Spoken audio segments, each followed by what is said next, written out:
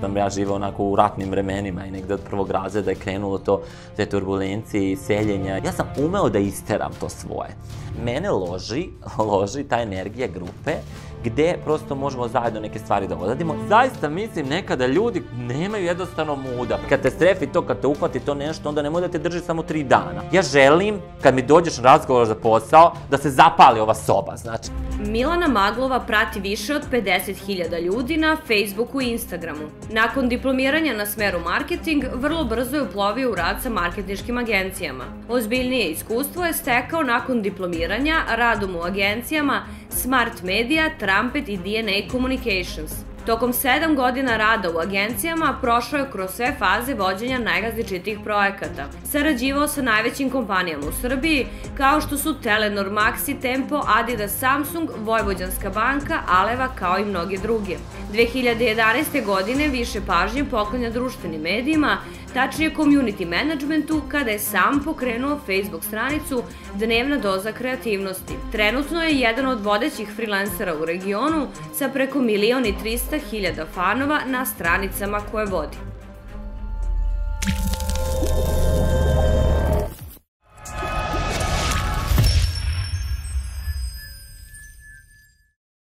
Dobar dan, dragi gledalci, dobrodošli na još jednu emisiju kanala Stepenicama uspeha. Moje ime je Marko Pajić, a danas imamo jednog specijalnog gosta, gospodin Milan Maglov. Dobar dan, Milane. Dobar dan, pozdrav. Ja se nadam, Marko, da ćemo mi napraviti jednu sjajnu emisiju, onako da će ljudi moći uz neku kaficu da sednu i lepo slušaju neke možda priče koje će ih inspirisati. Ja se iskreno nadam da mogu potpuno se opustiti i da uživaju u znanju i iskustvu koje možeš da podeliš sa njima. Pa stoga hteo bih da počnemo odmah od tvog detinjstva, da krenemo tako da se upoznamo malo i da ispričaš našim gledalcima kako je izgledalo tvoje detinjstvo i kako izgledao tvoje stepenice ka uspehu, da kažem. Eto, vidiš. Nismo inače, samo da znaju svi, nismo se uopšte dogovarali kakva će pitanje biti. Ja sam rekao, Marko, možda pitaš šta god želiš, ja nemam nikakvu tajnu ovde, znači spremam se da odgovorim na sve. Nisi dugo zapravo pričao o detinjstvu, uopšte nikome nešto posebno nije pitao. Moje detinjstvo je bilo lepo jer sam prosto rastao u porodici koja je prilično skladna. Međutim, s druge strane ga možemo posmatrati kao prilično turbulentno jer sam ja živao onako u ratnim vremenima i negde od prvog razreda je krenulo to, te turbulencije i seljenja. Ja sam tokom detinjstva išao u 6 različitih osnovnih škola jer smo se konstantno selili zbog tih nedaća u 90. godinama u Hrvatskoj, Bosni, pa na kraju krajeva i Srbiji. I potom negde smo došli 95. godine zapravo u Srbiju. Moji roditelji i ja sa njima, naravno, gubili smo 2 puta dom i tako dalje, ali nekako ja sećanje na detinjstvo opet imam na jako lepe stvari. Nekom bi možda to što sam sada rekao zvučalo prilično traumatično, međutim ja nisam pokupio neke posebne traume iz tog perioda, jer opet se vraćam, verovatno sam imao sreću zapravo da budem u jednoj skladnoj porodici i negde roditelji su mene i sestru uvek nekako držali na okupu, ma šta da se dešavalo, ma gde smo bili. Moguće da me to očvrslo malo što se dešavalo tokom tih ranih godina, da tako kažem, jer konstantno prelaziti iz druge škole u drugu, upoznavati nove ljude, s jedne strane umelo da bude i onako pomalo i teško u suštini, ali meni je to postala neka normala. Verovatno se kasnije ispostavilo da se lakše uklapam u različita društva i lakše negde stupam u komunikaciju, s obzirom da sam u tom ranom periodu morao to negde bio primoran da radim. Kada smo se doselili zapravo ovde, negde nastanili u Beogradu, negde krenuo je taj neki stabilniji period i moje neko školovanje dalje vezano za srednju školu, za fakultet i slično. Ali eto, prosto to su neke osnovne stvari, nisam sigurna sad da li te nešto posebno zanima iz detinjstva. Najviše me interesuje kako si se uklapao sa drugom decom. Dosta si verovatno menjao na tom putu prijatelje, poznanike, drugare. Jesi imao problema da se uklopiš sa novim ljudima ili ti to poslalo vremenom lakše i lakše kako su se odvijale stvari? Pa, verovatno moja priroda takva da jednostavno ja dosta lako stupam u komunikaciju i nemam problem sa tim, nisam negde introvertan i slično. Međutim, kada govorimo o tom periodu, ja nekako nemam prijatelja iz detinjstva. Jednostavno, prosto čak ne znam gde se ti ljudi nalaze sa kojima sam ja išao u 1. razred ili u obdanište ili u 4. razred. Ja sam tek negde od 5. 6. razreda ovde se negde stabilizovao i tad mogu da kažem da negde gajim određene neka prijateljstva. Tako da, što se tiče te komunikacije, nisam imao nikada previše problema, da tako kažem, ali jesam prolazio u tom periodu kroz različite neke situacije, znate, kad se doselite uvek pa imate nekako, uvek ste vi Novajlija, da tako kažem, pa vas sad zadirkuju deca vezano za različite neke stvari. Ja mislim, kao što sam rekao, da to mene negde i očvrslo, da tako kažem. I nekako pokušavam, što god je bilo možda i loše u tim nekim periodima, da shvatim zapravo što je to doprinelo ovom što trenutno onda jeste takva situacija u mom životu i zbog čega možda mi je bilo dobro. Mislim da dosta ljudi konstantno vuče, da li je vezano za detinjstvo, da li je vezano za bilo koje svoje prošlo iskustvo, vuče negativne stvari i opravdava sebe zašto možda nije uspelo u tome, zašto je ovakva situacija i tako dalje, zbog tog i tog i tog. Ja onda vrlo često pomislim, puše, pa ja bih tek imao onako da navedem milion nekih situacija zbog čega sam ja, ne znam, depresivan, zbog čega ovo, zbog čega ono. Ja nekako se ne dam što se toga tiče, mislim da ljudi zapravo možda preuveličavaju čak neke stvari. Naravno, ne bih prosto sada pocenio neke psihološke procese koje se naravno kod nekih ljudi dešavaju, možda sam ja kroz to prošao lakše, da tako kažem, s obzirom da mi možda priroda takva. Roditelji, kako su se ponašali prema tebi i sestri? Da li su imali neke specijalne metode obrazovanja, edukacije i kako su se generalno...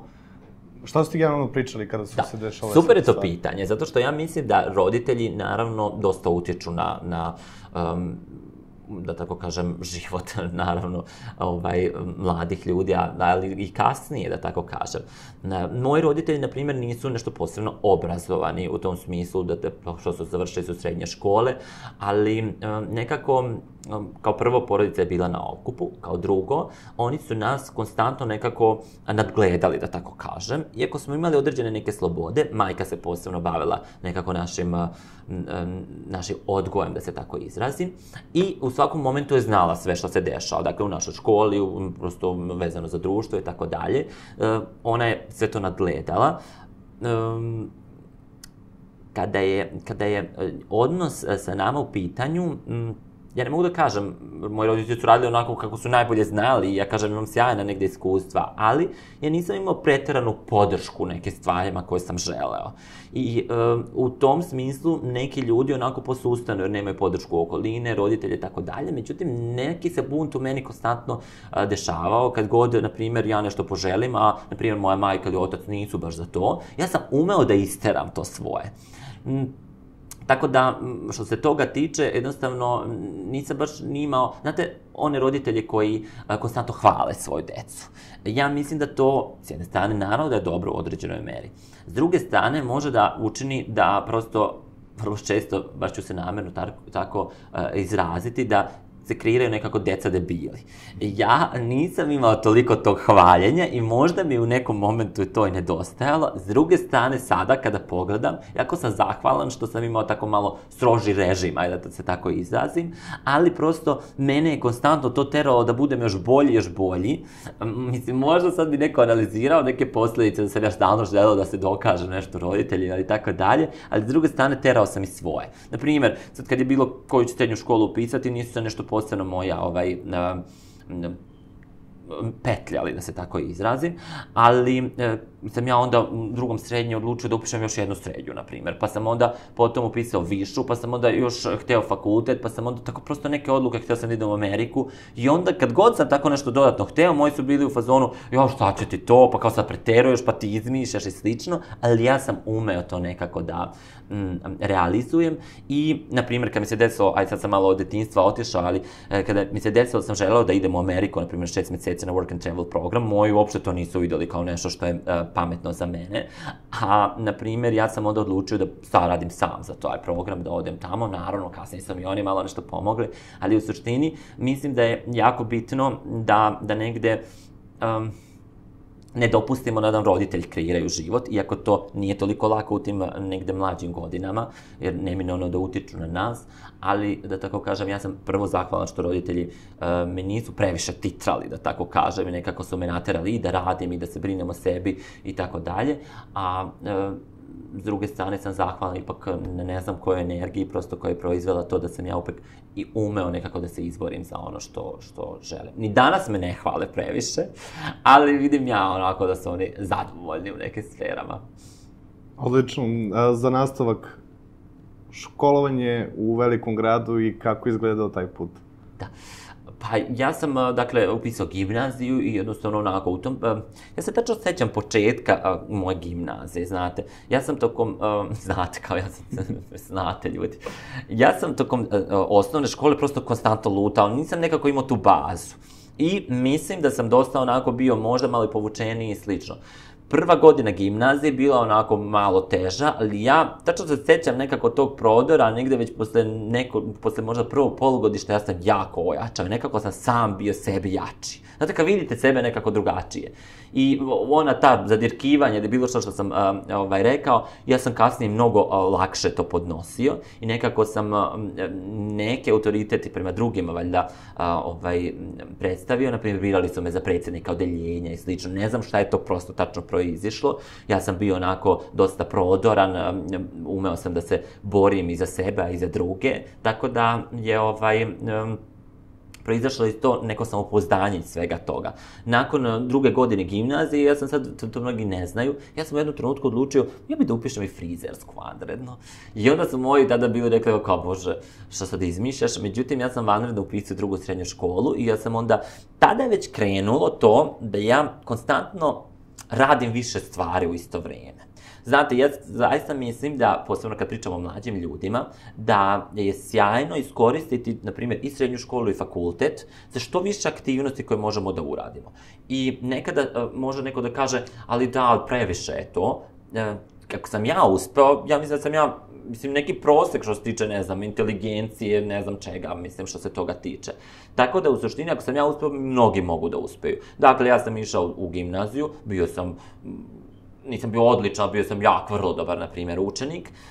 Išao sam u frizersku, vikendom sam išao na praksu, tokom cijelog letnjeg raspusta sam išao na praksu, prosto dobijao neki džeparac i slično i meni to ispunjavalo da odradim tako. Potom sam odlučio da upišem, iako sam zapravo mogao, odnosno u tog svog negde znanja i uspeha u srednjoj školi, ja sam mogao da upišem fakultet koji sam želeo, koji god sam želeo možda, ali sam ja odlučio da upišem tada višu školu određenu. 3 godine sam studirao na toj višoj školi smer marketing, potom sam odlučio da bi ipak ja mogao još nešto. Mislim da je to sazrijevanje u glavi jako bitno, prosto ja sam prvo išao na taj korak da idem 3 godine, tokom te 3 godine sam svašta još radio dodatno na toj višoj školi, dakle išao sam na praksu u marketinšku agenciju, radio sam različite neke stvari, potom sam odlučio da nastavim još 2 godine na fakultetu, međunarodno poslovanje sam studirao, tamo sam učestvovao u jednoj studentskoj organizaciji, postao predsjednik te organizacije, ali sve se to dešavalo, jako mi je bitno ovo negde da kažem. Ja kad sam došao, na primjer, na fakultet i saznao za tu neku studentsku organizaciju. Mene loži ta energija grupe gde prosto možemo zajedno neke stvari da odradimo, iako sam dosta i individualac i volim i sam neke stvari da odradim. I ja sam tu negde došao, posmatrao te ljude, na primjer u Studentskoj uniji Srbije, i meni su oni izgledali kao neki posebni ljudi, posebno pametni, posebno nadareni, posebni, prosto ja njima ne mogu nekako da priđem. I mislim da dosta ljudi ima takav prosto osjećaj vezano za različite ljude koji uopšte sreću, da su to neki posebni ljudi, da su oni pametni i slično.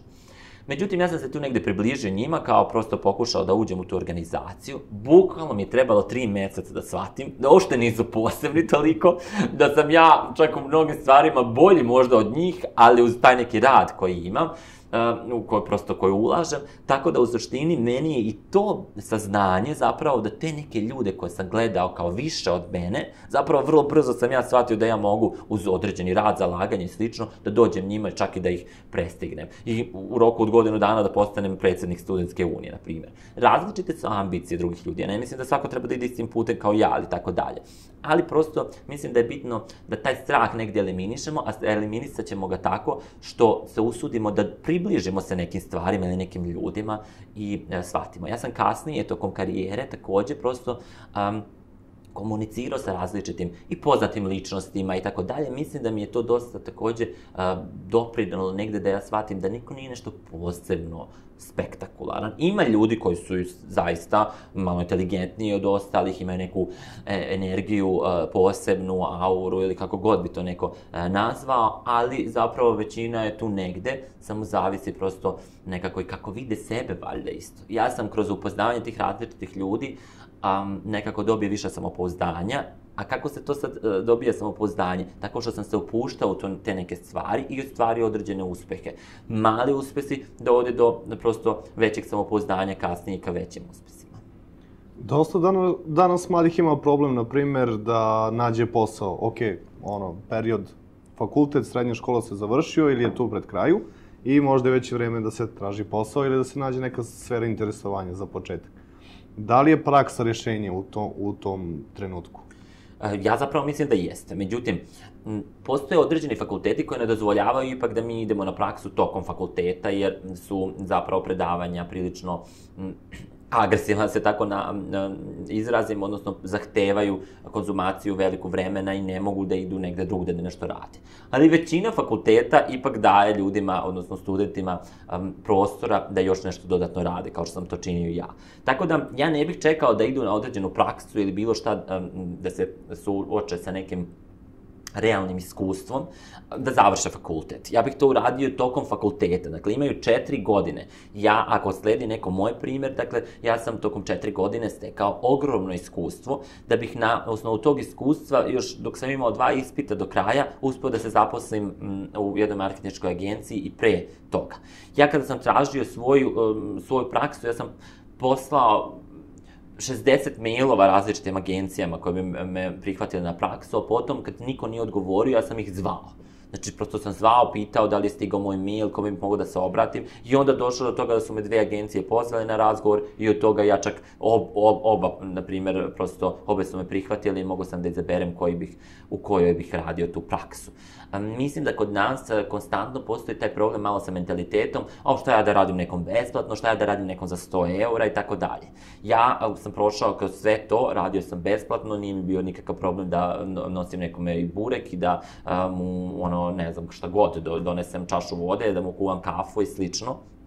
Mislim da je to izgradilo kod mene taj neki mehanizam da nemam problem sa tim da u nekom smislu budem potčinjen. Znate, kod nas konstantno ljudi imaju problem sa tim, iako nemaju nikakvo iskustvo, samo da oni ne budu nekako kao, da njih neko ne tretira kao robove. Znate, to u glavi se odmah kreira, ja sam rob.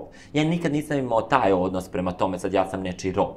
Ja sam imao u glavi šta ja dobijam od toga. Dakle, mene ne zanima da mene neko vidi kao počinjenog roba, mislim sad su ovo sa velike reči, kao sad ja pričam o robovlasništvu, ali dobro, malo sam ja možda pretera, ali nadam se da me razumete što se toga tiče, dakle, jednostavno, ja sam samo gledao šta ja dobijam od toga. Šta ja dobijam, prosto ja ću nekom doneti čaj, ali sam ja konstantno posmatrao kako ta organizacija funkcioniše, šta taj čovek radi, kako se ponaša, kako priča sa ljudima, kako se ponaša na sastanku, slično, ja sam to sve upijao kao sunđer.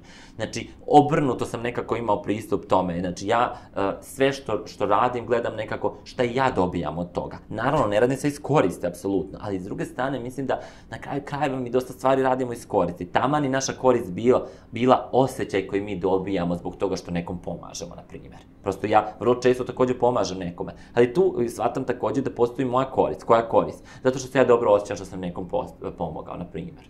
Tako da, sve to ima svoje u suštini. Ja lično mislim da ljudi trebaju tokom tog mlađeg perioda da iskoriste to vreme što pametnije, ne bi li onda kasnije lakše uplovili u to. Znate, lakše je kada vi sa 25 već imate određeno neko iskustvo, počete da idete stepenicama napred, da bi vi oko 30. ubirali određene neke plodove.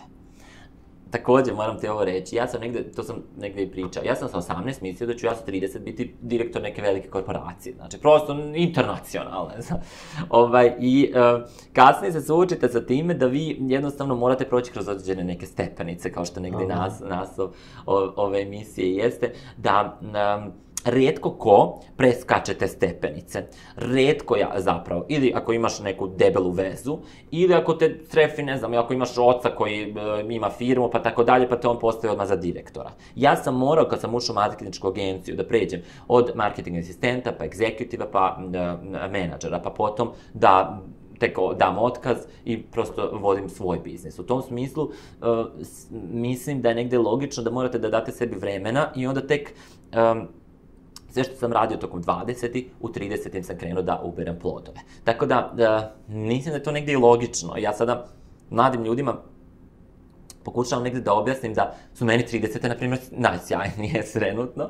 Ja se ne bih vraćao u 20. Mislim, to iskustvo koje sam kupio je sjajno, naravno, i jesu te godine isto super kao 20. pa luduješ i tako dalje, ali nekako u 30. kupiš šlag, kupiš sve ono što, plodove svega onog što si radio u 20. Ako si to pametno odradio u 20. Nije kasno da kreniš u 30. pa da ubiraš u 40. okej, ali što da ne onda ovako što pre.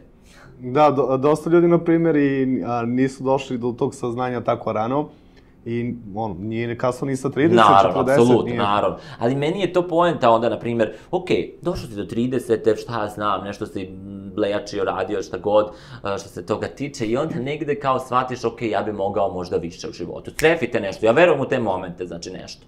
Ali kad te strefi to, kad te uhvati to nešto, onda nemoj da te drži samo 3 dana, aj probaj, znači sada to razrađuješ. Mislim da je jako bitno spoznati sebe. Mi svi, evo, to je jedan zaista savjet, mislim da je dobar da prosto porazmislite sada. Mi učimo različite stvari, konstantno u životu nešto učimo. Pa učimo da igramo igricu, učimo ovo, učimo ono, učimo engleski, učimo da previjamo dijete, šta god. Ali možemo malo da se pozabavimo tokom, bilo bi idealno tokom 20, ali nikad nije kasno, znači kako god. Ajde stanemo i učimo o sebi. Spoznajte sebe, šta vama prija, u čemu ste dobri, šta vam ne prija. Prosto te neke određene stvari more ljudi da saznaju, malo da kopaju po sebi, dakle više. I jednostavno da shvate, ja sada konstantno poznajem ljude koji jednostavno nisu sigurni. Kažu meni, ne znam, nekako prosto s čime bi se bavio i tako dalje. I to je apsolutno okej. Nekada čak se i bavite određeni niz godina nečim i dosadi vam to. Hajde sada da probamo nešto drugo. Ali onda potrebno malo prosto dati sebi vremena, ali i zavidite u to u čemu bi vi bili dobri. Kako to da spoznate? Pa trebate prosto da odete na neke kurseve, onda ako vam se jave neke ideje i tako dalje, pa odete na kurs, pa završite kurs i shvatite to uopšte nije za vas. I okej je i to. Znači, ali možda da odete na kurs i shvatite to vas složi, super, naučili ste još nove neke stvari, možda bi mogla se bavite tim. Samo je bitno iz različitih iskustava da prosto shvatite šta to vama prija, šta ne. Potpuno je u redu, shvatite isto da to nije za vas. Znate, mnogi kažu ovako, ja posebno volim isto o tome da pričam, mnogi kažu imaš ideju, uhvati tu ideju, drži je se kao ti uspećeš. Ja apsolutno ne mislim da ćeš uvek uspeti, znači ako neku ideju imaš. Zašto? Zato što možda shvatiš usput da ta ideja uopšte nije dobra. Što ti kao misliš, svaka ideja kao moraš da uspeš. Pa ne moraš da uspeš ako je to debilno što si isplanirao. Znači jednostavno, pomiri se sa tim, jednostavno ideja nije dobra. I ti razviješ 4 godine i misliš da ćeš sigurno uspeti ako se uhvatiš te ideje. Potpuno je okej odustati u nekom procesu i shvatiti ovo ili nije za mene, ili ovo stvarno, ja sam se prevario, ipak tržište nije takvo, znači ovo nije baš dobra ideja. Nije to loše uraditi. Također nije dobro, baš po mom mišljenju, ne znam, godinama razvijati neku ideju samo u svojoj glavi, a ne krenuti u akciju. I onda na kraju krenete u akciju i shvatite da to uopšte ne funkcioniše. Prosto, mislim, dajte malo toga u realnosti, u suštini, i upustite se kad su te stvari u pitanju, ne bi li vidjeli onda imali to stvarno potencijala. Ja isto također prosto krećem u neke određene ideje, razrađujem to i slično, shvatim da to ipak nije to. Nekad se naložim ovako, pričam sa nekim, ja kao to gorim trenutno, ja volim taj osjećaj nekako vatre u sebi. Ako zaista razmislite, sedete ovako sada, slušate nas i pomislite, kad sam posljednji put ja goreo? Kad sam goreo od nečega, goreo od želje za nečim? Ako niste dugo, onda prosto, verovatno ste u problemu. Trebalo bi da razvijate tu vatru, da ložite nešto u sebi i, naravno, to će se desiti ukoliko istražujete sebe, da tako kažem, i spoznajete sebe.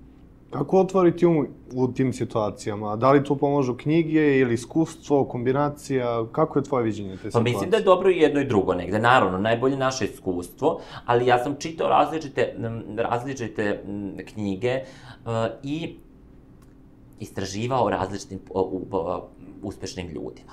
Marko, ti kad si mene pozvao u ovu emisiju, moram priznati, ja sam pomislio, ok, konstantno me ljudi u posljednje vrijeme tako zovu nešto vezano za uspeh, slično, posebno mladi na fakultetima i tako dalje. Ja sam razmišljao, jesam li ja dovoljno relevantan da pričam o uspehu? S obzirom da postoji naravno ljudi koji vode velike korporacije i tako dalje.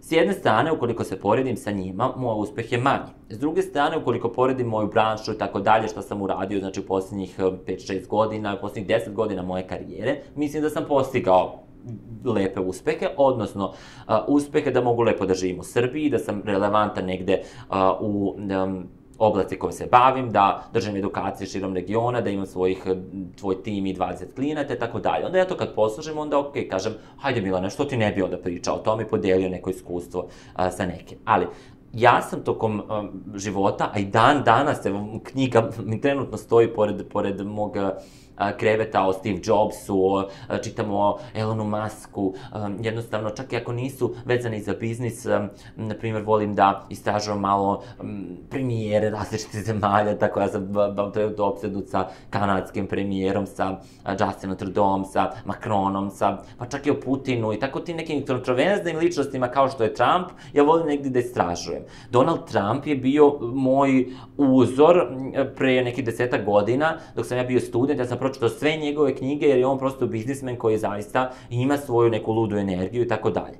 Sada ne bih prosto komentaricao uopšte njegove aktivnosti u politici, ja nisam pobornik te politike, ali kada je njegov biznis u pitanju, prosto mislim da ljudi sada mnogi ni ne znaju šta je on sve radio, koji je sve postigao uspeha u Americi.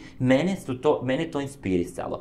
Nažalost, kod nas nema mnogo ljudi koji govore o uspehu glasno i kod nas je takav mentalitet da priča o uspehu se krije vrlo često. Ja sam razmišljao da li je to dobro ili ne, u nekim momentima sam shvatio da možda i tako iz senke kad radite i ne busate se previše da pokazujete svoj uspeh, to zapravo može biti dobar recept. I mnogi kod nas biznismeni uopšte ne zna se mnogo o njima. A čak kada su izašli u javnost, desilo se da prosto su možda imali nekih problema.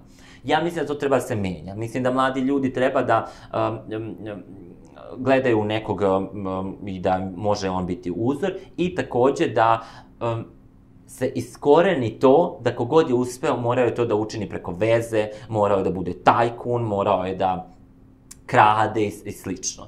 Tako da mislim da sada dolaze te godine kada prosto i korupcija i različite stvari se smanjuju u našoj zemlji, ja želim da verujem da je tako, i da će doći situacija kada će morati da se iskoreni to da ljudi naši misle da je svako uspeo tako što je krao, varao i radio te neke nelegalne stvari. Jer to je na neki način takođe opravdanje kod ljudi zašto oni nisu uspeli. Zato što ja ne kradem, zato što sam ja pošten, eto ja ne mogu da uspem. Ja želim to da izbacim potpuno iz glave, nikad se nisam vodio time, jer mislim da je to jako opasno, jer nam je to opravdanje.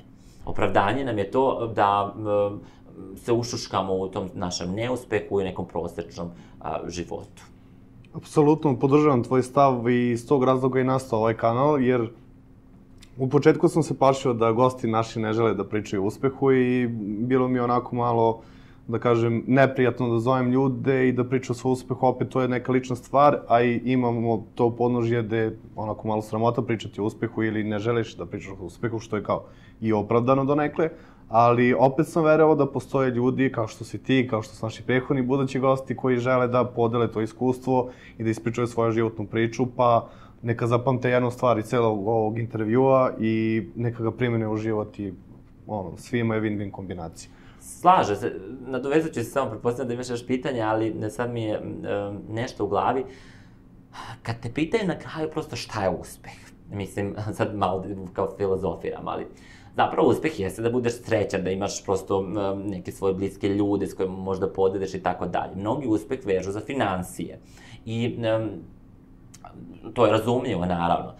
Opšti uspeh za mene u životu jeste naravno da prosto imam s kim da podelim najmanje sitnice, da mogu da se nasmejem nečemu i da budem zadovoljan. Shvatio sam negde da novac nije najvažniji. Ali, takođe, opet, ako se vratimo i na tu priču o uspehu u smislu karijere velike i tako dalje, čini mi se da kod nas tako ponekad ljudi pričaju o uspehu i busaju se, a zapravo zarađuju, ne znam, prosječnu platu. Tu sad postoji kod mene malo dvoumljenje da li takvi ljudi treba da pričaju o uspehu. Ja ipak mislim da kada govorimo o karijeri, o tom delu, znači, uspeha, a ne samo o sreći, koja je opet važnija, da tako kažem, ali mislim da bi trebalo da ljudi da pričaju oni koji su ostvarili relevantne uspehe i vezano financijski i tako dalje. U tom smislu, takođe, ja negde bih mogao sebe da svrstam, onda da sam u tom smislu zadovoljan i nekada kad mi neko ovako, mislim, sad će ovo možda zvučati ružno, ali kad neko onako priča pored mene i tako dalje i kao priča o nekom ne znam kakvom uspehu i kako on ne znam nije šta, a tipa ima tako, radi za 2 klijenta, meni ono, ja ga samo onako gledam i kao, ne želim uopšte da previše komentarišem, ali sam u fazonu ono kao, ne znam, sad ne mogu baš da izrazim, a da ne ispanem neki zao čovek, ali ipak postoje tu, znate, nekada neke skale, da tako kažem, i mislim da ljudi koji pričaju o karijeri, o prosto uspeha u tom smislu, bi trebalo da pričaju oni koji su zapravo ostvarili neke financijske uspehe. Jer jednostavno, džaba je priča o, znate, ja sam konsultant ili ne znam nija šta, jesi li ti napravio nešto u svom biznisu? Šta si ostvario? Koliko klijenata imaš? Koliko si zaradio ove godine? Prosto, to je tek pitanje koje kod nas ono ne povlači i niko neće da komentariše financije, ali ja kad govorimo o tome, onda i tu imam samopouzdanje u tom smislu, jer mislim da i tu stoje rezultati pravi za mene, a ne samo tako da pričam nešto kao eto ja sam išao, ne znam, imao sam 3 ljudi na edukaciji, ali ja sam bio na toj, držao sam edukaciju. Mislim da je potpuno okej to. Kad govorimo o tim američkim biznismenima, ponovo, ajde, vratit ću se na to, kod njih se dešava da potpuno u redu da kažu koliko su imali godišnju zaradu i tako dalje, i da negde o tome pričamo i da to bude pozitivna stvar. Kod nas, ako pomeneš da koliko su zaradu imao, ti si hvalisavac, ti si lopov ili nešto slično. Tako da nećemo pričati onda o tome da ja ne ispadnem lopov i hvalisavac, ali ja mogu da kažem da sam zadovoljan i tim. Ima jedna interesantna činjenica koju sam primetio zapravo, duže vreme je već tako. Kod nas se gleda plata ili ta neka mesečna zarada, to jest na mesečnom nivou se gleda zarada. Da. U inostranstvu se gleda na godišnje. Godišnje, da. I to je neka sitnica, ali opet priča o narodu, o načinu razmišljanja, kako shvata taj novac, zaradu i ostalo. I to je, onako, meni bilo dosta fascinantno kako drugi to shvatio. Sad imamo i freelancere koji je kao, skroz druga kategorija ljudi i ostalo. Pa znaš kako, Marko, mislim, ja nekada budem dosta surov prema drugim ljudima, u smislu, kad oni tako počnu da pričaju, pa kao nema posla i tako dalje, ja se iznerviram bukvalno i onda sam u fazonu kao, ja ti počnem da pričam tako dalje, šta nema, ovo možeš tako i dalje. S druge strane, tu sam negde postao malo blaži u poslednje vreme, jer jednostavno shvatam da nema svako kapacitete, jednostavno, prosto, neko čak ima i intelekt određen, jednostavno nije dovoljno snalažljiv, prosto ne padaju mu na pamet ideje i tako dalje. I onda jeste, negde se može zaključiti da neki ljudi su rođeni da vode, a neki da ih vode. Kod nas je takav mentalitet u Srbiji da mi imamo taj neki efekat stada i da želimo da uvek nas neki pastir vodi i tako dalje i da je taj pastir odgovoran za nas u suštini, a mi kao eto smo ovce koje ništa ne mogu da odluče. Ja stvarno ne želim da budem ovca i u tom smislu prosto, ali s druge strane ne želim da budem pastir. Mislim da među tim ovcama mogu da budu, znači, prosto ovce koje su pametne i koje mogu sebe da kreiraju super život neki, da je bude lepo. Kako izgleda trenutno tvoj život? Na što si se fokusirao? Pa ćemo se vratiti na građane karijere, ali kad smo isto da iskoristimo i priliku. Kada je trenutno moj život u pitanju, prosto ima jedna reč koju koristim u posljednje vreme, a to je intenzivno. Intenzivan mi je dan i život i tako dalje. Da. To intenzivno možda bude i dobro i loše, do duše, pa negde tu izbegavam, znaš, onda je prosto da i sam to karakterišem. Ja sam negde u posljednjih nekoliko godina zapravo dobio različite prilike i zaista sam zahvalan životu na tome. S druge strane, te prilike su proizašle upravo iz mog dotadašnjeg rada, iz svega što sam radio, sve ljude koje sam upoznavao i sve ljude od svih ljudi kojima sam pomogao. Jako je to važno isto takođe. Celog ovog procesa i posljednjih, na primjer, 10 godina mog života, ja sam mnogim ljudima pomagao. Bez očekivanja, dakle, da li će mi tačno oni vratiti ili šta će biti, ja se prosto osjećam dobro zbog toga. Sve to rezultiralo time da ja dobijem različite prilike. Da meni ljudi nude, ajde što se baviš time, ajmo partnerske odnos za ovo, ajde da razvijemo biznis u ovom i slično. To može da bude sjajno, može da bude i opasno. Zašto? Zašto opasno? Zato što jednostavno nekada se rastrzate, ne možete da se koncentrišete na jednu stvar i onda svaštarite, radite različite stvari i u jednoj niste baš posebno dobri. Ja nekada kad popričam sa nekim ovako sednem kao ti i on priča o nekoj ideji, ja kao, kako dobra ideja, ja kao, dobro, ajde radimo to. Odem kući i u fazonu sam, Bože, kao, ti si rekao da, kao još jedna ideja. Ja onda kao nazovem i kažem, izvini, molim te, ali ja trenutno, ako uzmem još jedan posao da radim, ja ću eksplodirati. Moram da se skoncentrišem. I to mi je negde, jednostavno, to podsjećanje, skoncentriši se, Milane, na određenu oblast i u njoj bude najbolji. I kad govorimo o tome, onda sad da se vratim na tvoje pitanje, ja trenutno radim prosto u toj oblasti marketinga na društvenim mrežama. Dakle, radio sam u agencijama full service, dakle, prosto sam radio u zaista sjajnim marketičkim agencijama, radio sam za različite klijente koji su ogromni klijenti na našem tržištu i tu sam stekao jako lepo znanje. Međutim, kasnije se negde to suzilo na društvene mreže, na marketing na društvenim mrežama, meni to prija, da tako kažem, i tu sam negde ostvario uspehe za različite klijente za koje sam radio. I sada sam negde kreirao tim ljudi koji mi pomaže da vodimo, na primjer, neki 20-ak klijenata trenutno. To je jedan deo, znači, tog marketinga na društvenim mrežama. S druge strane, opet vezano za tu oblast, bavim se edukacijama onih ljudi koji žele da nauče više o tom, kako da sami unaprede svoj nastup na društvenim mrežama, Facebook i Instagram. I negde to prosto kompatibilno je. I to je negde već dva, da tako kažem, vida biznisa, ali je kompatibilno i negde ne može jedno bez drugih. Ako bih radio samo edukacije, a ne bavim se time svakog dana, meni bi to bilo potpuno nelogično negde, jer mislim da moraš biti u materiji s obzirom da se te neke stvari menjaju.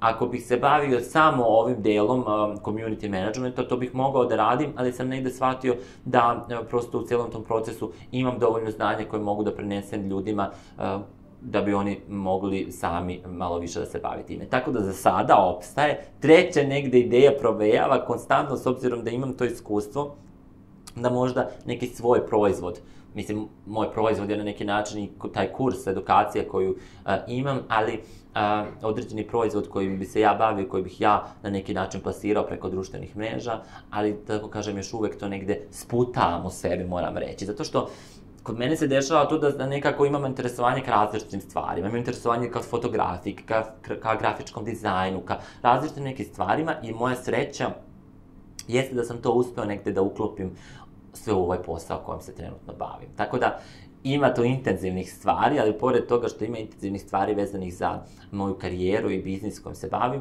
mislim da je jako važan taj faktor da negde imamo i neke bliske ljude. Ja ne živim samo online, ja sam jako društvena osoba, pa volim ovako da pipnem nekoga u suštini, tako da prosto nalazim se sa različitim ljudima i družim se i smijem se i to mi negde daje još neku životnu energiju. Kako je izgledao sam korporativni život u početku? Da li si se susretao sa problemima, izazovima u tom nekom periodu? Kako su zapravo izgledali ti početni koraci? Da. Ja kada sam počeo da radim u marketinškoj agenciji, prosto to je došlo tako što sam u Studentskoj uniji bio sarađivao sa jednim dečkom. On me preporučio da dođem na razgovor u tu agenciju. Ja sam se pokazao ok na razgovoru, dobio sam tu priliku da radim u toj marketinškoj agenciji prvoj. I nekako, i to kada govorimo o marketinškim agencijama, išlo se od manje ka veće još i odgovornosti, a prosto i većim projektima. Što se tiče tog korporativnog sveta, on jeste malo rigidniji, striktniji, da tako kažem, i tu imate određena pravila. Mislim, s druge strane, kada ste i freelancer, vama nije toliko lako, jer i tu morate sami kreirati određena pravila kako bi opstali u tom poslu, jer ta samodisciplina kad radite sami je jako bitna. Mnogi su negde tog stanovišta da bi bilo super da ne moraju da rade za nekoga, nego rade sami za sebe. Ali onda kad se suočite sa tim da radite sami za sebe, isto tu postoje pravila i tako dalje, jednostavno kojih mora da se pridržavate da biste postigli određene uspehe. Kada je u pitanju to da imate prosto gazdu biznisa, da imate direktora, imate nekoga ko vas usmerava, jednostavno to jeste malo drugačije. Ja sam i tu plivao, da tako kažem, dobro, ali sam, na primjer, tu imao malo problem. S jedne strane sam radio sa grupom ljudi, s druge strane, kada radite s grupom ljudi, onda ne zavisi sve od vas i mene to umelo često da frustrira, u smislu da ne mogu da se pouzdam na druge i da onda mnogo stvari preuzmem na sebe. Kada sam prvi put dobio asistenta ličnog, meni je taj asistent prosto dodeljen. Ja nisam mogao se snađen s tom osobom koja mi ne odgovara. Jednostavno, mislim da je jako bitno da sa nekim s kim radite i s kim blisko treba da radite, da kliknete jednostavno i da možete da funkcionišete. U tom smislu ja, na primjer, sam kasnije uvek tražio na osnovu tog iskustva da ja biram asistenta. Kada sam ja u jednom momentu izabrao svoju asistentkinju, mi smo radili kao zmajevi, znači, bukvalno, u jednoj agenciji ja sam izabrao, to je bila jedna studentkinja, tačnije, završavala je već fakultet i ja se sjećam tog momenta da sam ja bio već očajan time što sam popričao sa 20 ljudi i evo sad poruka tako tim ljudima, mladim, kad dođu, da oni tako nekako izgledaju meni smušano, da tu nema nikakve energije, da tu nema neke vatre. Ja želim, kad mi dođeš na razgovor za posao, da se zapali ova soba, znači, može nekako da gori, znači, ja onda hoću s tobom da sarađujem. I ta jedna devojka koja se zove Anica, iz kojom sam i dalje prijatelj, ona je onako meni gorela tu. Ja dok sam gledao nju, bukvalno ja sam pomislio, ja bi sada ti kažem da ću da radim sa tobom, bukvalno sada. Međutim, mi sam mi rekla, ajde još da razmislimo, čim je ona otišla, sam bio presrećan, jer sam znao da ću sarađivati sa njom. Mi smo sarađivali, toliko smo se dobro dopunjavali, to jeste jako bitno. Kasnije, kad sam ja prešao u drugu agenciju, čak sam je negde povukao sa mnom i u tu drugu agenciju, prešli smo tamo i sarađivali. S druge strane, dešava se naravno da ćete raditi sa nekim ljudima koji vam se možda ne sviđaju, to ne znači da vi treba da se ubijete ili ne znam nije šta, ali nekako svoju percepciju onda preusmerite ka nekim drugim stvarima. I nedavno me baš jedna osoba pitala na društvenim mrežama kako mnogo me nervira moj kolega Milane, kako da izađem na kraj sa njim. I moram priznati da sam je obećao da će odgovoriti putem Instagram storije i tako dalje, ali evo možda sad odgovora. Ja mislim da nije uopšte loše to nekoj osobi koja vas nešto maltretira i stalno vam nešto prosto proziva vas ili tako dalje, da se obratite direktno. Ti neki nasilnici, znate, u Americi ima taj izraz bullying, u suštini kod nas on nešto mnogo ne spominje, ali zapravo kod nas ima tih, kako bi to preveli kod nas, ne mogu da kažem mnogo velika reč, zlostavljač i slično, ali tih nekih morona koje vas stalno što smaraju, ja volim da im se obratim pa da kažem, pa na primjer, onda budem ekstremno ljubasan, na primjer, pa sad ako mene neko nešto stalno proziva i tako dalje, ja bi jako bio ljubazan i rekao, a šta je to problem, što ti stalno nekako imaš potrebu da mene da podbadeš i tako dalje, i onda nikako ih razoružate u tom smislu, da oni posle vas se malo čak i plaše, jer znaju da ćete ih ubosti tako, jer oni imaju očigledno neke svoje probleme zbog čega nekako konstantno nešto prozivaju druge. Tako da, ne pozabavit ću se detaljnije odgovorom toj devojci, ali u suštini ima tu nekih tehnika. Ja moram priznati da je meni, na primjer, bilo zapravo, sam nailazio na različite poslodavce koji su umeli sa mnom. Što to znači umeli sa mnom? U smislu da su mi davali određenu slobodu, jer ja upravo su shvatali negde da sam u nekim slučajima mašina, bukvalno, koja možda odradi veliki deo posla. Ali kad me neko smara potpuno nekim svojim stavovima koji u tom momentu ja smatram da nisu dobri za taj biznis, ja sam umeo onako da kažem svoje mišljenje i tako dalje. Ja lično mislim da čak ti neki poslodavci koji se mnogi plaše, vole da čuju određeno mišljenje koje se ne slaže sa njihovim, ali je jako bitno da onda prosto potkrepite to nekim argumentima. Ja sam umeo da se suprotstavim svojim direktorima, ali da to potkrepim argumentima i da oni kažu, ok, ajde radi tako kako hoćeš. Meni je to onda najveći onako uspeh. Sjećam se do duše, ja sam nekako bio manje taktičan nekako kad sam bio mlađi. I u jednom trenutku sam ja nekako radio u jednoj agenciji i bio sam nezadovoljan trenutno kako se odvija stanje u toj agenciji. Znači, mislio sam da mi možemo biti uspešniji, a to nije zavisilo samo od nas, od mene. I ja sam onda napravio prezentaciju jednom mom direktoru, ali ta prezentacija i sada meni smiješna kako sam se ja usudio to da uradim. U toj prezentaciji ja sam njemu pokazao sve na sastanku i ovako jedan slajd je bio neka kokoška koja kljuca ovako. Ja sam rekao njemu, znaš šta, mi smo kao ova kokoška koja kljuca i nikako da nađe taj kukuruz. I ja sam za njemu objasnio kako. I on je mene saslušao i onda mi rekao, ok, cenim ja ovu tvoju inicijativu, ali način na koji si ti ovo sve kao rekao je katastrofalan, kao ti nas poriš sa kokoškama.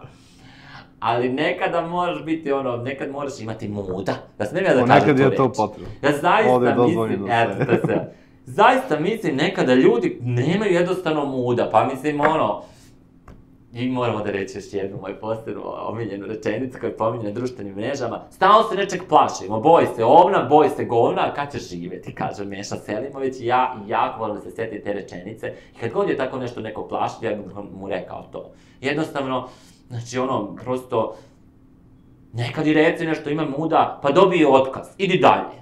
Ako te neće, znači, ceniti zbog toga, hajde dalje. Konstantno nešto se povlačiti i biti tako nekako sićušan u celoj toj priči, onda i zaslužuješ da budeš sićušan. Odlično i super mi dolazi sledeća tema koja zapravo ljudi te poznaju najviše po njoj, a to je dnevna doza kreativnosti i svih ostalih stranica koje spadaju u sklopu toga. Hajde da pričamo o tome, da vidimo kako si došao na ideju, od početka onako detaljno želim da čujem kako je nastala tolika velika zajednica. Pa ja sam zapravo 2011. dok sam pričao sa mojim direktorom tadašnjim, tim istim kom sam pokazao te kokoške, a sad smo u sjajnim odnosima i dalje, ja sam njemu predložio da ja vodim tadašnju Facebook stranicu naše agencije. I ta stranica je imala možda 40 pratilaca, mislim, šta sam mogao najgore da uradim se da dobijemo 60, na primjer. Ja sam njemu rekao, mogu li ja da se bavim time, nisam ništa tražio dodatno i on je meni rekao, ma nisi ti za to, kao. Bože, kao što se upravo desilo, ja sam se ponudio besplatno nešto da uradim i čovjek mi kaže, nisi ti za to. To je bilo možda negde oko 11 sati pre podne.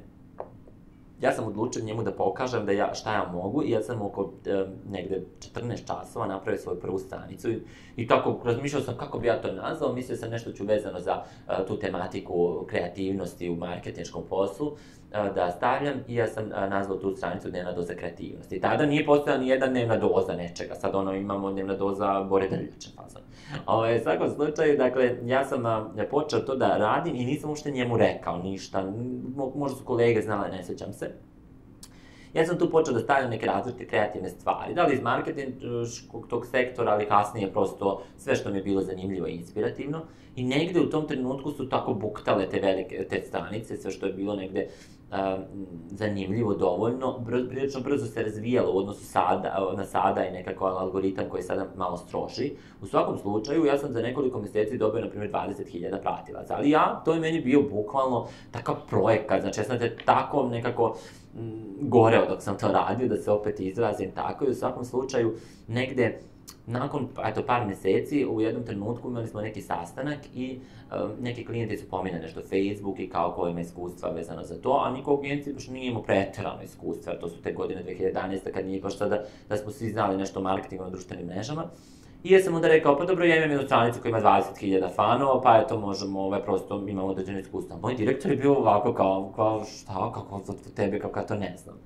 I nakon toga onda nekako je došla priča kako je stranica rasla, pa su i klijenti kad dođu na sastanke, kad ja pomenem dnevnu dozu kreativnosti, svi znali za nju, onda je moj direktor volio i sam da pomene, tako kao, pa Milan ima tu stranicu. Ali dobro, mislim, meni to sve bilo simpatično, u svakom slučaju meni je to bilo nekako poligon ja to tako nazivam nekako, za eksperimentisanje i da vidim prosto na šta ljudi reaguju, kako i tako dalje. I to se nekako razvijalo. Kasnije, kao što sam rekao, nastale su različite dnevne doze nekih stvari na Facebooku sa kojima ja nemam veze. U tom prvom periodu nekoliko godina moje karijere zapravo su ljudi dosta mene vezivali upravo za tu stranicu. Nekako kad kažeš kao Milano nešto što vodi dnevnu dozu kreativnosti, pa onda kao aha, to je taj. Međutim, sada, i se nažalost više ne bavim tom stranicom, prosto ona nije tu aktivna više toliko, možda bih mogla da aktiviram, odnosno neko, eto, možda nekog sada gleda ako bi želeo malo više da se pozabavi društvenim mrežama i možda može da preuzme tu stranicu pa on nauči neke stvari. Čuli ste, gledalci, ako ima zainteresovanih, kontaktirajte Milana, uputit će vas, verujem u sve. Tamo ima 230.000 ljudi jednostavno, ali ja moram priznati, to je potpuno nelogično da bi neko sad odustao, ali nekako ja sam prevazišao taj deo, konstantno se sada bavim svojim klijentima, kojih je, kažem, eto sad 20, i jednostavno sam nekako zapostavio to, nažalost. A možda je potajno to, nisam to definitivno radio strateški, ali možda je potajno nekako meni sada više pomalo i smetalo što me svi vežu za dnevnu dozu kreativnosti, a ja sam kasnije uradio mnoge druge stvari koje su bile još značajnije za mnoge klijente.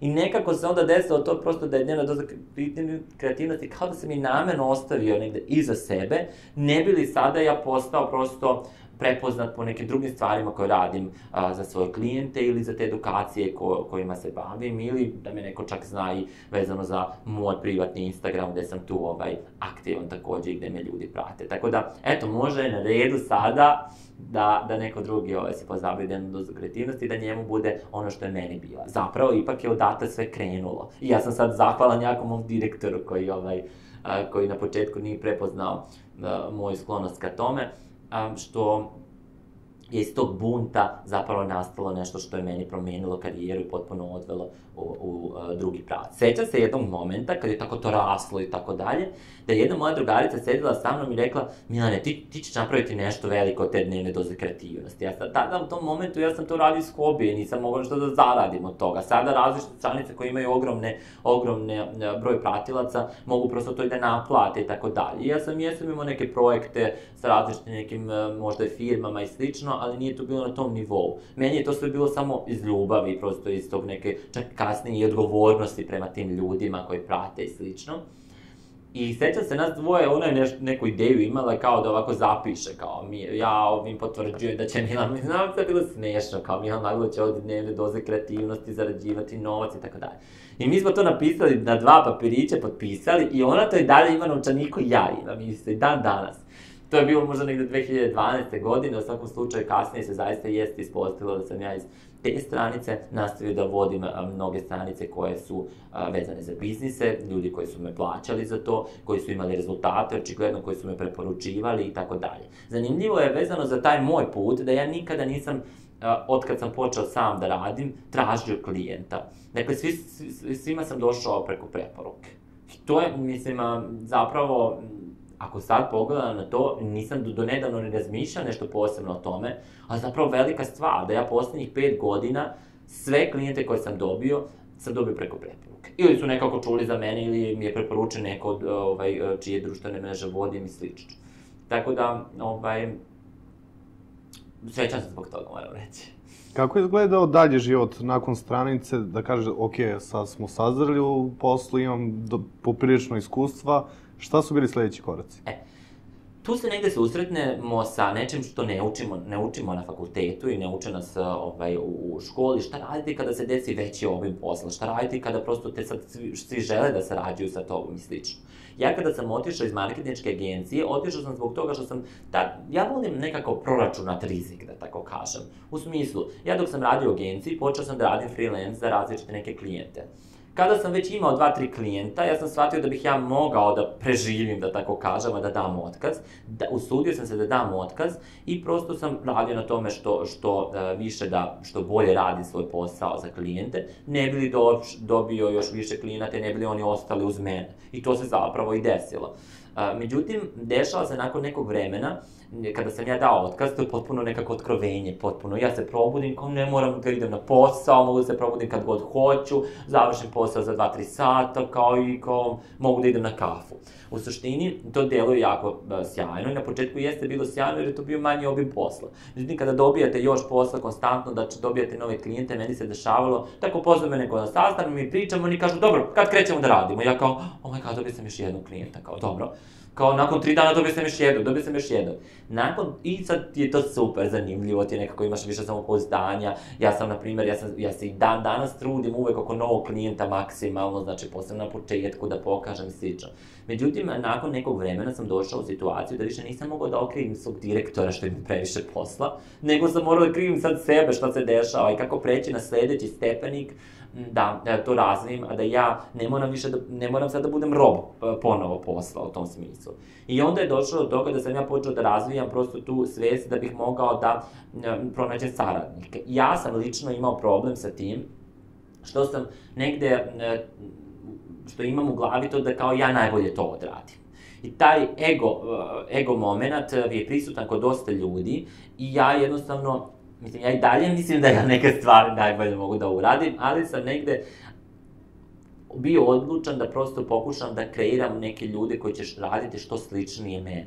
Ja sam tu odlučio da moj pristup bude sledeći, da ja sarađujem sa nekim mladim ljudima i da uložim dosta vremena da ih ja mentorišem na samom početku. Šta to znači? Da prenesem sve svoje znanje bez ikakve zadačke, kao što to radim na kraju krajeva i na svojim kursevima. Znači da kreiram, bukvalno da radim po mom principu.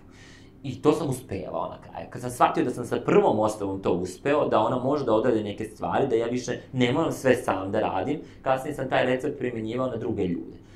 Kod nas se dešava ta situacija da ljudi kažu, pa da, ali ti onda uložiš svoje znanje i vreme i onda oni odu. Ja sam u fazonu, nek idu, ja ih podržavam. To je prirodno. Jednostavno, neko kad postigne određeni neki uspeh, znači kad postigne određeno neko znanje, ja ih sam podržavam, sad je vreme da imaš svoje klijente. Znači, apsolutno mi je to negde prirodno i sada ljudi sa kojima sarađujem, ja im govorim, ok, pored mene treba da imaš svoje klijente, treba da rasteš. Meni je u cilju da oni rastu, a ne da stagniraju. Neki ljudi su otišli, znači ne sarađuju više sa mnom, ali imaju sada svoje biznise, bukvalno. Ne mogu biti srećni zbog toga. Tako da, kad je to u pitanju, jednostavno, i to razvijanje biznisa, dakle, morao sam da shvatim da ne moram sve sam da radim i hvala Bogu da sam to shvatio i to nije bilo ovako. I to nekakve priča sa različitim ljudima, shvatim da i takođe sličan problem imaju. Dakle, prosto, ljudi koji mi pomažu, mnogo su mi neka vrsta desne ruke. Potom se desilo da različite stvari, isto imam ogroman broj e-mailova i slično, imam sad i asistenta koji se brine o tome. Naravno, nekada ne može asistent da odgovori ono što bih ja morao, jednostavno neke stvari moram ja.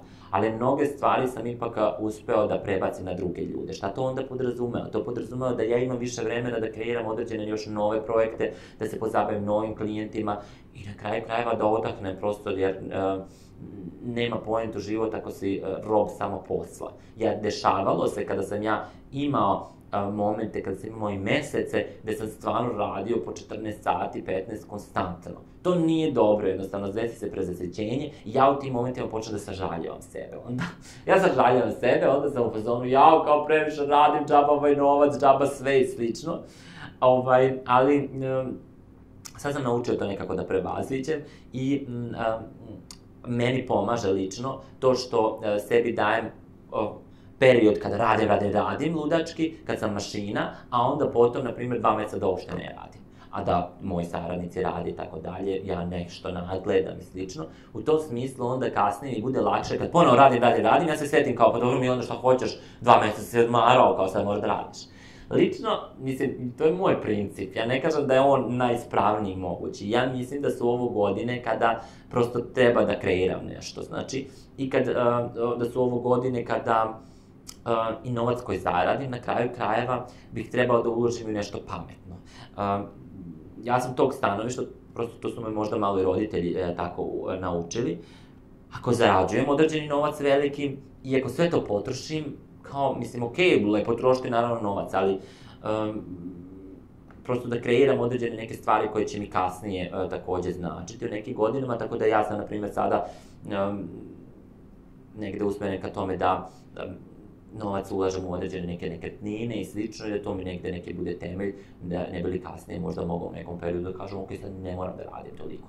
Ja lično mislim da bih ja uvek u životu želeo da radim, ali ja volim i da budem nekada linj, tako da volim nekada da ležim samo, tako da ja bih volio da mogu u nekom periodu da kažem, ok, sad ne moram uopšte da radim, ali siguran sam da bi se onda nakon nekog vremena prezasitio i tog kao ležanje, pa bih želeo nešto. Tako da tu je uvek u meni taj negdje. Stella, izvini što ti je prekidam, Stella je baš nešto rekla slično tome, mi smo human beings, nismo human doings i to je zapravo jako velika istina. Treba malo se opustiti u celo te stvari i malo odmoriti sebi na dušu. Ok, nekad gledati TV serije, ok, nekad otići sa prijateljima i na nedelju i na duže, kako kome je potrebno, ali... Slažem se. Mislim da je ambicioznost dobra, ali s druge strane, zaista kad preteramo, možemo prosto otići u drugu krajnost gde će nas to nekako potpuno suzbiti našu životnu radost. Za one koji nisu gledali, ja preporučujem da vrate prethodnu neku tvoju emisiju sa Stelom Karlić-Ostić, sjajnom Stelom koju ja lično poznajem i od koje može mnogo da se nauči.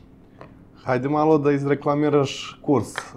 Šta radiš? Kako radiš, kako naši gledalci mogu da ti se jave i prijave zapravo? Jasno, pa ja moram priznati iskreno da ti kažem da kada sam dolazio ovde nije mi bila kao namera nešto od sebe da reklamiram, ali ako si to rekao što da ne iskoristim. Naravno. Mada kažem, nigde to toliko sjajno ide da ne moram da koristim svaki mogući kanal za samopromociju i tako dalje. Zaista negde ovde mi je bila ideja, možda neko svoje iskustvo da prinesem na ljude. Ali kada je kurs u pitanju, prosto ja sam osmislio takvu edukaciju da vi, naravno da ne možete tokom jednog dana da naučite sve apsolutno o community managementu i da dođete i da budete, da radite odmah kao ja što radim. Ali, s druge strane, sam negde ogroman deo praktičnog znanja sažeo, da se tako kaže, izvinjavam sam se pogrešno izrazio, u jedan dan da poradim na neke dve oblasti. Da ljudima koji su, na primjer, imaju svoj neki hobi, mali biznis, nemaju prosto nekog ko će,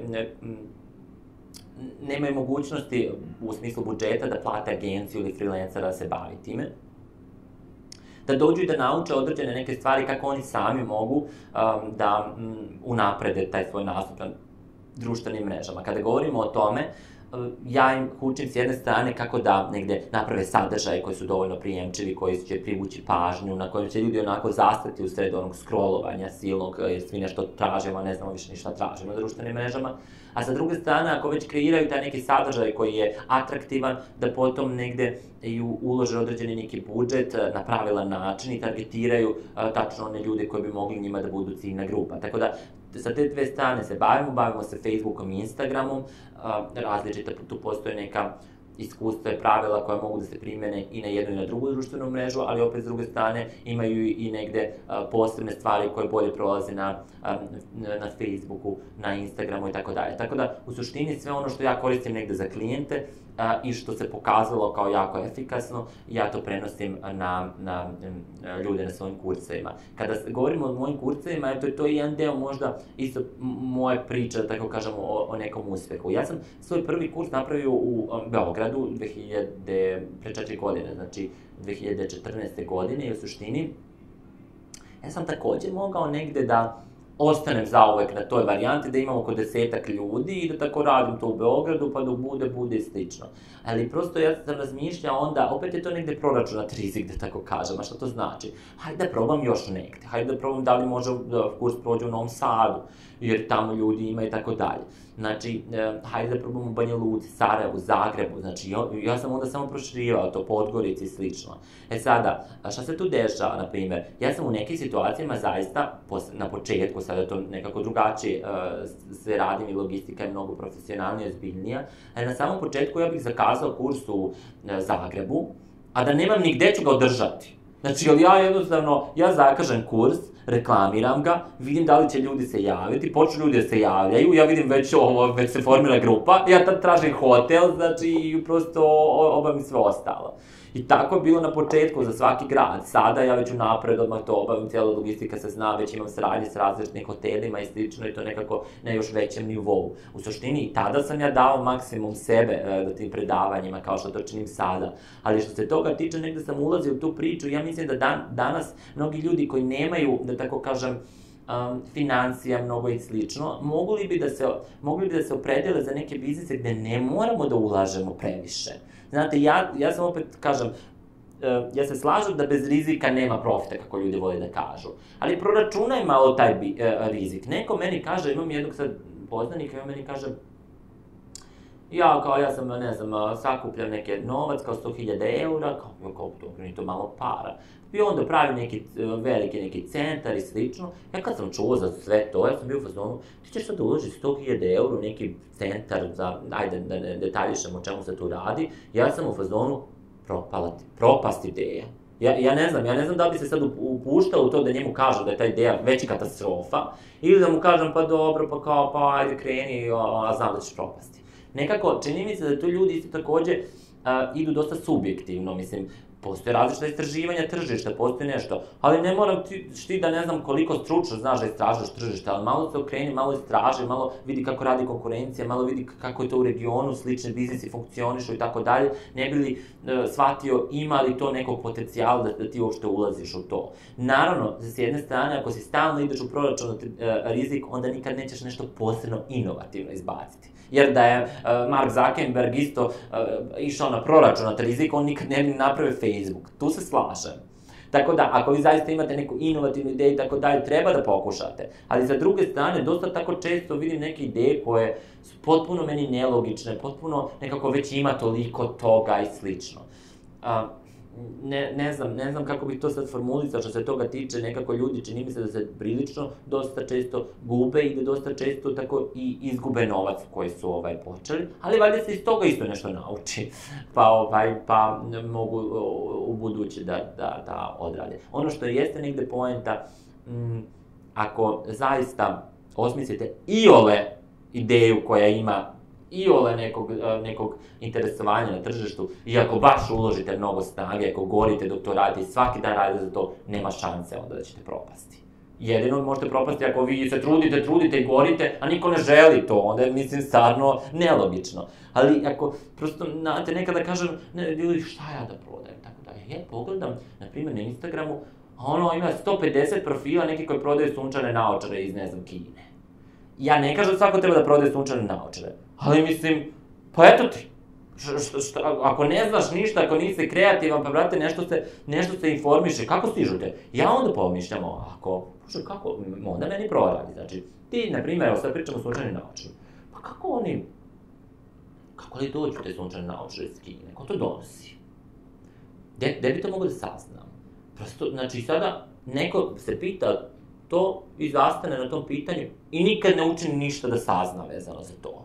Ja ako bih želeo da saznam, ja bih došao do tih ljudi koji dolaze. I na kraju sam saznao, na primjer, da postoje ljudi koji idu bukvalno 2 puta mesečno u Kinu i donose robu koju ovde prodaju tim ljudima koji, ne znam, dalje to distribuiraju, platiš i slično. Ali ako onda i uzmeš da prodaješ te sunčane naočare, hajde malo drugačije to radi od ostalih, hajde to profesionalizuj, nema veze, svi imaju iste naočare, a ti se potrudi malo fotkaj, znači to, malo drugačije to predstavi, malo ne bude profesionalnije, malo kao pravi neki kao polubrend od toga, iako su to iste, znači, naočare koji i drugi imaju. Mislim, kažem, lupio sam sada o sunčanim naočarima, može biti šta god, možemo leti osmisliti da neke zimi osmisliti da neke bake štrikaju šalove za nas ili nešto slično. Jednostavno, prosto, toliko ima ideja koje bi ljudi mogli da se bave. Meni nekada nepojmljivo kada shvatim da neki ljudi ne znaju šta bi radili, da nemaju posla i tako nekako su pasivni što se toga tiče.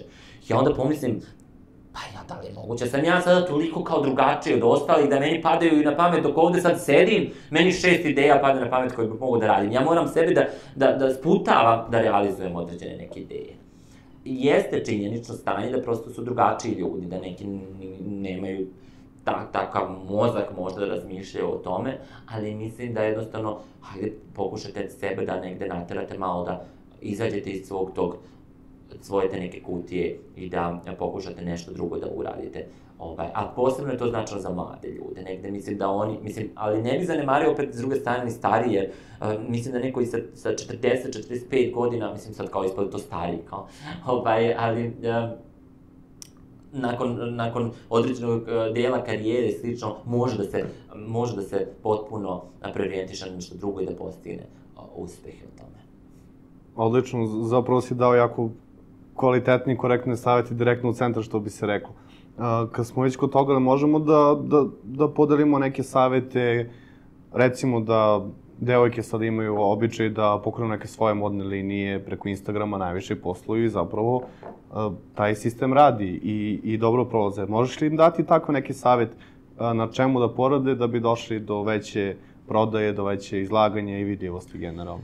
Da, evo, ja ću navesti jedan primjer kad si me pitao za to. Jedna moja prva saradnica, upravo ta koja sam rekao negde da sam mentorisao, da sam preneo svoje znanje na nju i tako dalje. Kasnije negde smo ostali prijatelji, ona je nastavila sad, ona razvija svoj biznis u smislu, ima takođe i svoje saradnike i bavi se community managementom, međutim ona je sa svojom sestrom i sa majkom napravila jedan brand koji se zove Ciel Official na Instagramu. I to je tako krenulo, ona se zove Aleksandra, kad je krenula, kad je rekla ja sam mamom i sestrom pravim to, ja sam pogledao tako te neke haljine, 2-3 haljine su bile u pitanju i slično, oni su se tu malo trudili, znači da to fotografiš i tako dalje. I ja mislim da su oni sjajan primjer za 2 godine, sada je taj brand proslavio 2 godine, su oni ostvarili jako veliku, isto tako kažem, i popularnost i prodaju, mislim, čaba popularnost, a da vidimo mi, imate li vi financijski model, odnosno prosto biznis model vezan za to da vi nešto zaradite od toga.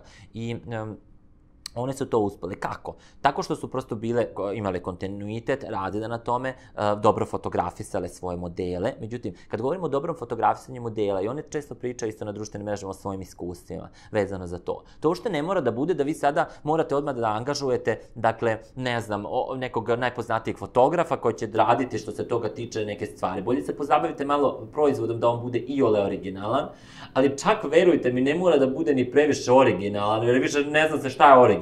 Mislim, ja jesam za originalnost, a s druge strane, mislim da pohvatate tu neke stvari koje žene svakako vole, znači da to predstavite na prijemčiv način.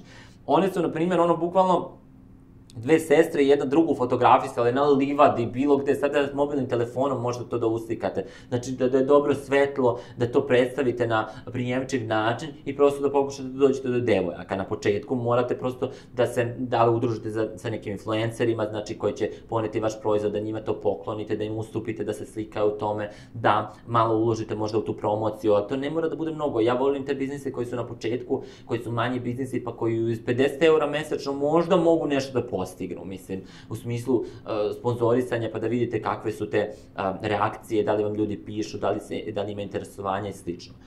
Ja pretpostavljam da Aleksandra i njena sestra i majka da nisu imale nikakav nekde povratnu tu sponu na početku, da ili bi odustale, ili bi menjale nešto, znači, u tom biznisu, prosto menjaš modele, menjaš proizvode, dakle, ne možete imati jedno te iste narukvice 3 godine, dakle, trendovi prolaze, različite stvari se dešavaju, morate istraživati prosto šta to negde radi, da tako kažem, odnosno šta je to prijemče u publici. Vi imate situaciju da imate bukvalno AliExpress na kraju krajeva, mislim, ja ne kažem da sve treba da se uvozi sa AliExpressa ovde, ali slično, ali pogledajte šta tamo prolazi, dakle, šta je tamo popularno, probajte da ponudite to. Ne morate vrlo često da izmišljate toplu vodu, da tako kažem. Znači, okej, ako niste prekreativni, hajde da vidimo šta to treba na tržištu, znači, ljudima. I onda to upakujte na negde prijemčiv način. Kad govorimo o pakovanju, sad ja ne mogu baš da potpunosti to negde opišem ljudima, ja to stvarno pokušavam na svom kursu nekako da što više približim ljudima i kroz gomilu primjera i slično, kako bi to trebalo da izgleda negde kvalitetna objava. Znači, ali ta fotografija, ako je tamna, ako je nekvalitetna, ako je nešto slično, neće prosto privući pažnju ljudi, znači moramo se malo pozabaviti time. Ali kažem, s druge strane, nekada mi tako neko piše kao ulazim u biznis, kao pa sam sad kao dala sam kao 400 € na logo, kao fotografišem i fotograf, on mi je neplatio 800 € i tako oni meni nabrave kao 3000 €, ja sam u fazonu, ja ti to mogu organizovati za 200 €, znači mislim, ja ne razumem. Posebno ako si na početku, ne mora sve da bude na nivou Dolce Gabbane, mislim, super je ako može, ali ne mora. Možeš postići uspeh, znači, da ljudi primete tvoj rad i sa mnogo manje novca, znači, tu negde ljudi onako se pogube, uopšte isto takođe nisu snalažljivi, znači, super je kad ne moraš sve pomoću štapa i kanapa, ali ima neke čare u štapu i kanapu, mogu vam reći, na početku biznisa. Meni su najzanimljivije te priče kako neko kaže kad je kretao. Ja sam se u prvi kurs držao u nekom podrumu, mislim, bio je stvarno neki kreativan podrum, doduše, onako jako lep bio, ali tu je 10 ljudi bilo, prosto sada držim u hotelima s 5 zvezdica, mislim, evoluirao sam u tom smislu, ali hoću da kažem da na početku ima sada dosta mladih fotografa koji hoće da vam odrade fotkanje za 50 €, znači da imate sadržaje za narednih mesec dana. Tako da, kažem, samo treba malo se raspitivati, ne treba biti tako olako, glup i davati novac na bilo šta. Ja sam štedljiv u suštini, ali štedljiv kad treba da se da novac, ja ću dati, ali prosto i tu sam na neki način proračunat, da tako kažem, da odlučim da li to ima smisla dati, da li mogu efekat mnogo bolji dobiti time, ili ću prosto napraviti sličan efekat za nečim što je dosta jeftinije. Na početku, kada su biznisi, prosto morate se snalaziti, morate nekako tražiti varijantu da ne potrošite previše novca. I znate, dosta ljudi koji su neiskusni, možda tu meni pomaže, s obzirom da sam iz oblasti ekonomije i slično, dosta ljudi koji pokreću biznise, znate, oni ne znaju, imam jednu drugaricu i nedavno smo pričali i ona ne zna koliko košta njen proizvod uopšte. Znači, da ga ona napravi, ona tako odredi cenu neku, a ona ne zna koliko nju košta taj proizvod da napravi.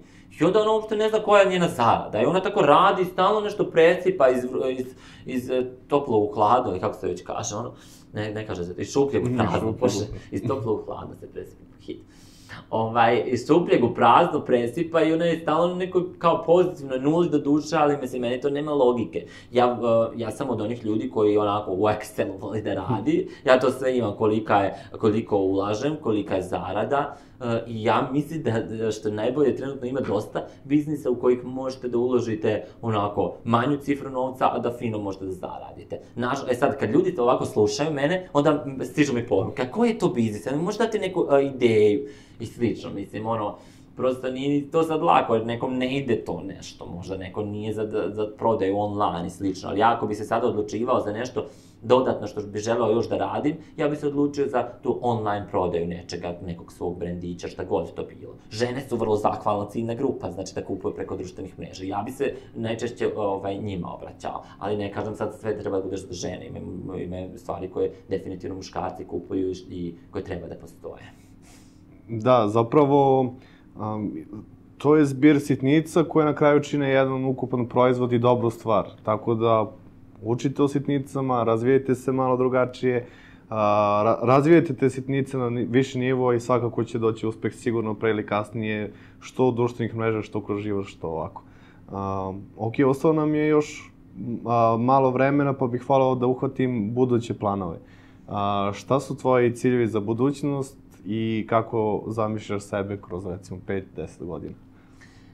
Ja, inače, kada se postavi to pitanje kako zamišljaš sebe za 5 godina, vrlo često nisam umeo da to kažem, što nije baš karakteristično za ljude koji onako imaju neku viziju i tako dalje i koji su uspešni i trebalo bi da negde imamo planove. Ali ja najčešće radim planove za nekih narednih godinu dana, na primjer.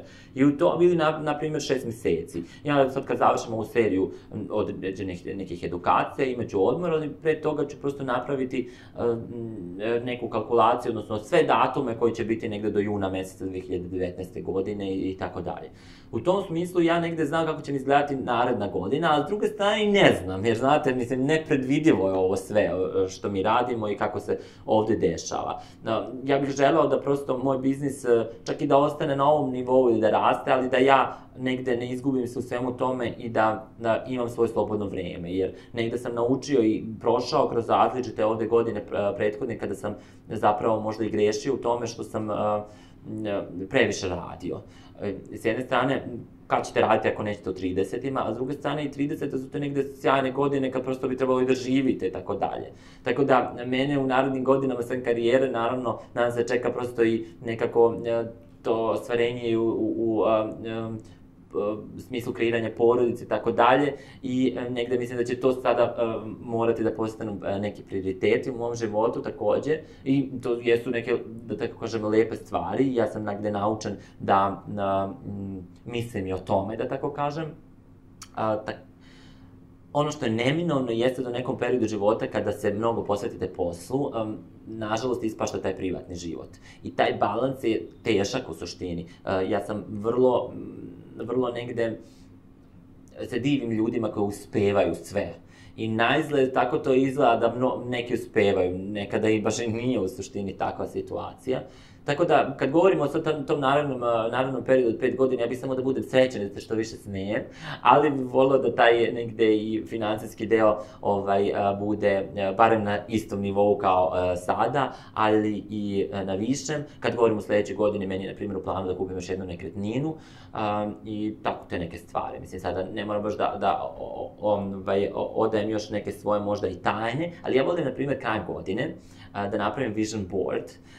Za one koji ne znaju, vision board je prosto jedan, da tako kažem, plakat, gde ja sednem, stavim tako prazan veliki papir ili spojim više tih nekih hamer, jedan uzmem gomilu nekih časopisa i onda listam te časopise i negde dobijem takođe ideje ili već znam šta ću raditi i ja kreiram ono što želim da postignem u narednoj godini. Dakle, u tom smislu ja se, na primjer, kada su planovi u pitanju, često negde orijentišam na narednu godinu. Možda bih u tom smislu možda mogao i dalje da idem, ali ja to trenutno ne želim. Znaš kako, dešava se situacija da bih ja sada mogao svoj posao da razvijem na još mnogo veći nivo. U smislu, ja sada na neki način već, mislim, imam firmu, to se može nazvati i agencija i tako dalje, ali s druge strane ja ne želim veliku agenciju, veliki broj zaposlenih i slično, jer mislim da bi to prosto oduzeo drugi deo slobodnog vremena i vremena koje je meni bitno da bih bio srećan, a i uspešan u ovom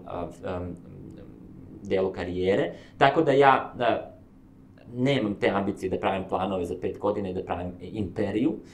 Mislim da može da se prosto uspeh poima i na ovom nekom nivou koji trenutno imam i negde mi je cilj da u sve to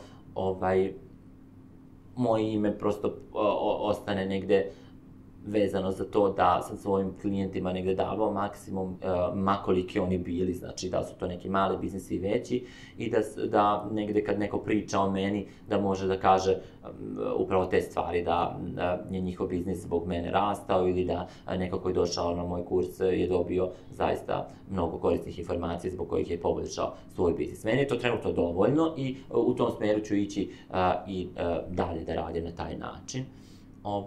Ali zanimljivo mi isto takođe kada ljudi dođu, na primjer, na razgovore za posao, pa to bude često pitanje, kao gde sebe vidite za 10 godina.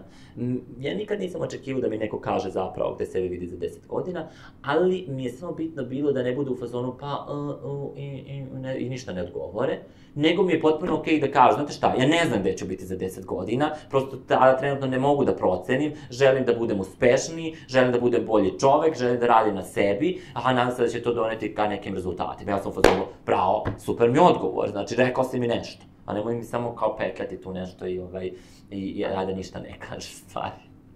Verujem da si probudio dosta naših gledalca svojom energijom i pričom i iskustvom. Hajde da sumiramo par stvari. Koje bi sad ovako za kraj voleo da kažeš, ok, to i bar to.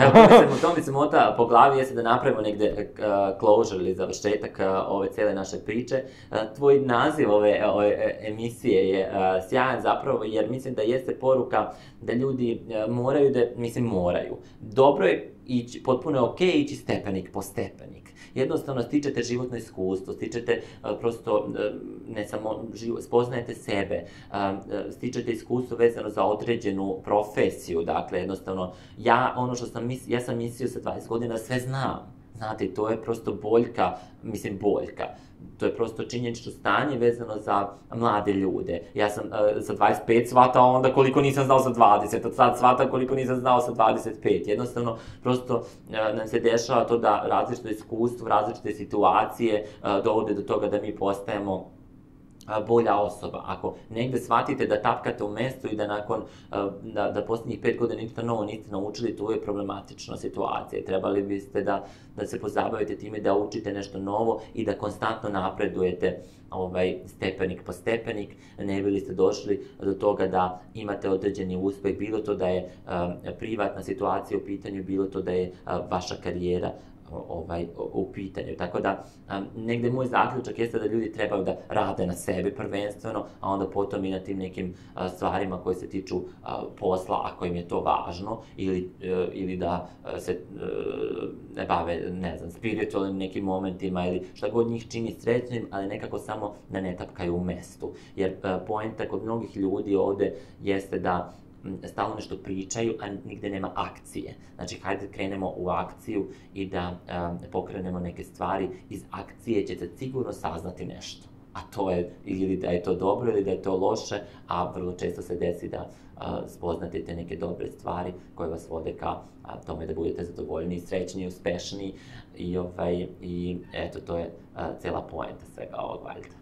Milane, hvala puno na ovom izuzetnom gostovanju, hvala na izdvojenom vremenu i znanju koje se podelio sa našim gledalcima. Ukoliko želite da saznate nešto više o internet marketingu i o tome kako da napravite kompaniju koja će poslovati uspešno preko interneta, bar ako je to jedini način, kontaktirajte Milana. Možeš li reći nickname kako mogu te pronaći ljudi? A pre svega hvala tebi puno na pozivu, bilo mi je zadovoljstvo da ovde da podelim sa vama, nadam se da hvala i onim ljudima koji su ostali do samog kraja ovde da nas saslušaju. Svi oni koji žele samo mogu da ukucaju na internetu bilo gde, na Google-u, na Instagramu, na Facebooku Milan Maglov i doći će do mene svakako. Moj sajt je maglov.rs, tako da u suštini, hvala Bogu, moje prezime nije toliko često, tako da ako biste ukucali samo Maglov, došli biste do mene. Odlično. Mi se gledamo sledeće nedelje i malo ćemo promeniti plan objavljivanja, jer trenutno, kao što vidite, ne uspevamo da okačimo svakog petka video. Verovatno ćemo pomeriti to biti ponedeljkom, a umeđu vremenu kliknite na dugme subscribe koje se nalazi tu negde. I mi se gledamo verovatno sledećeg ponedeljka, neću više reći petka jer je stvarno sramota. Vidimo se i želimo vam puno uspeha. Prijatno.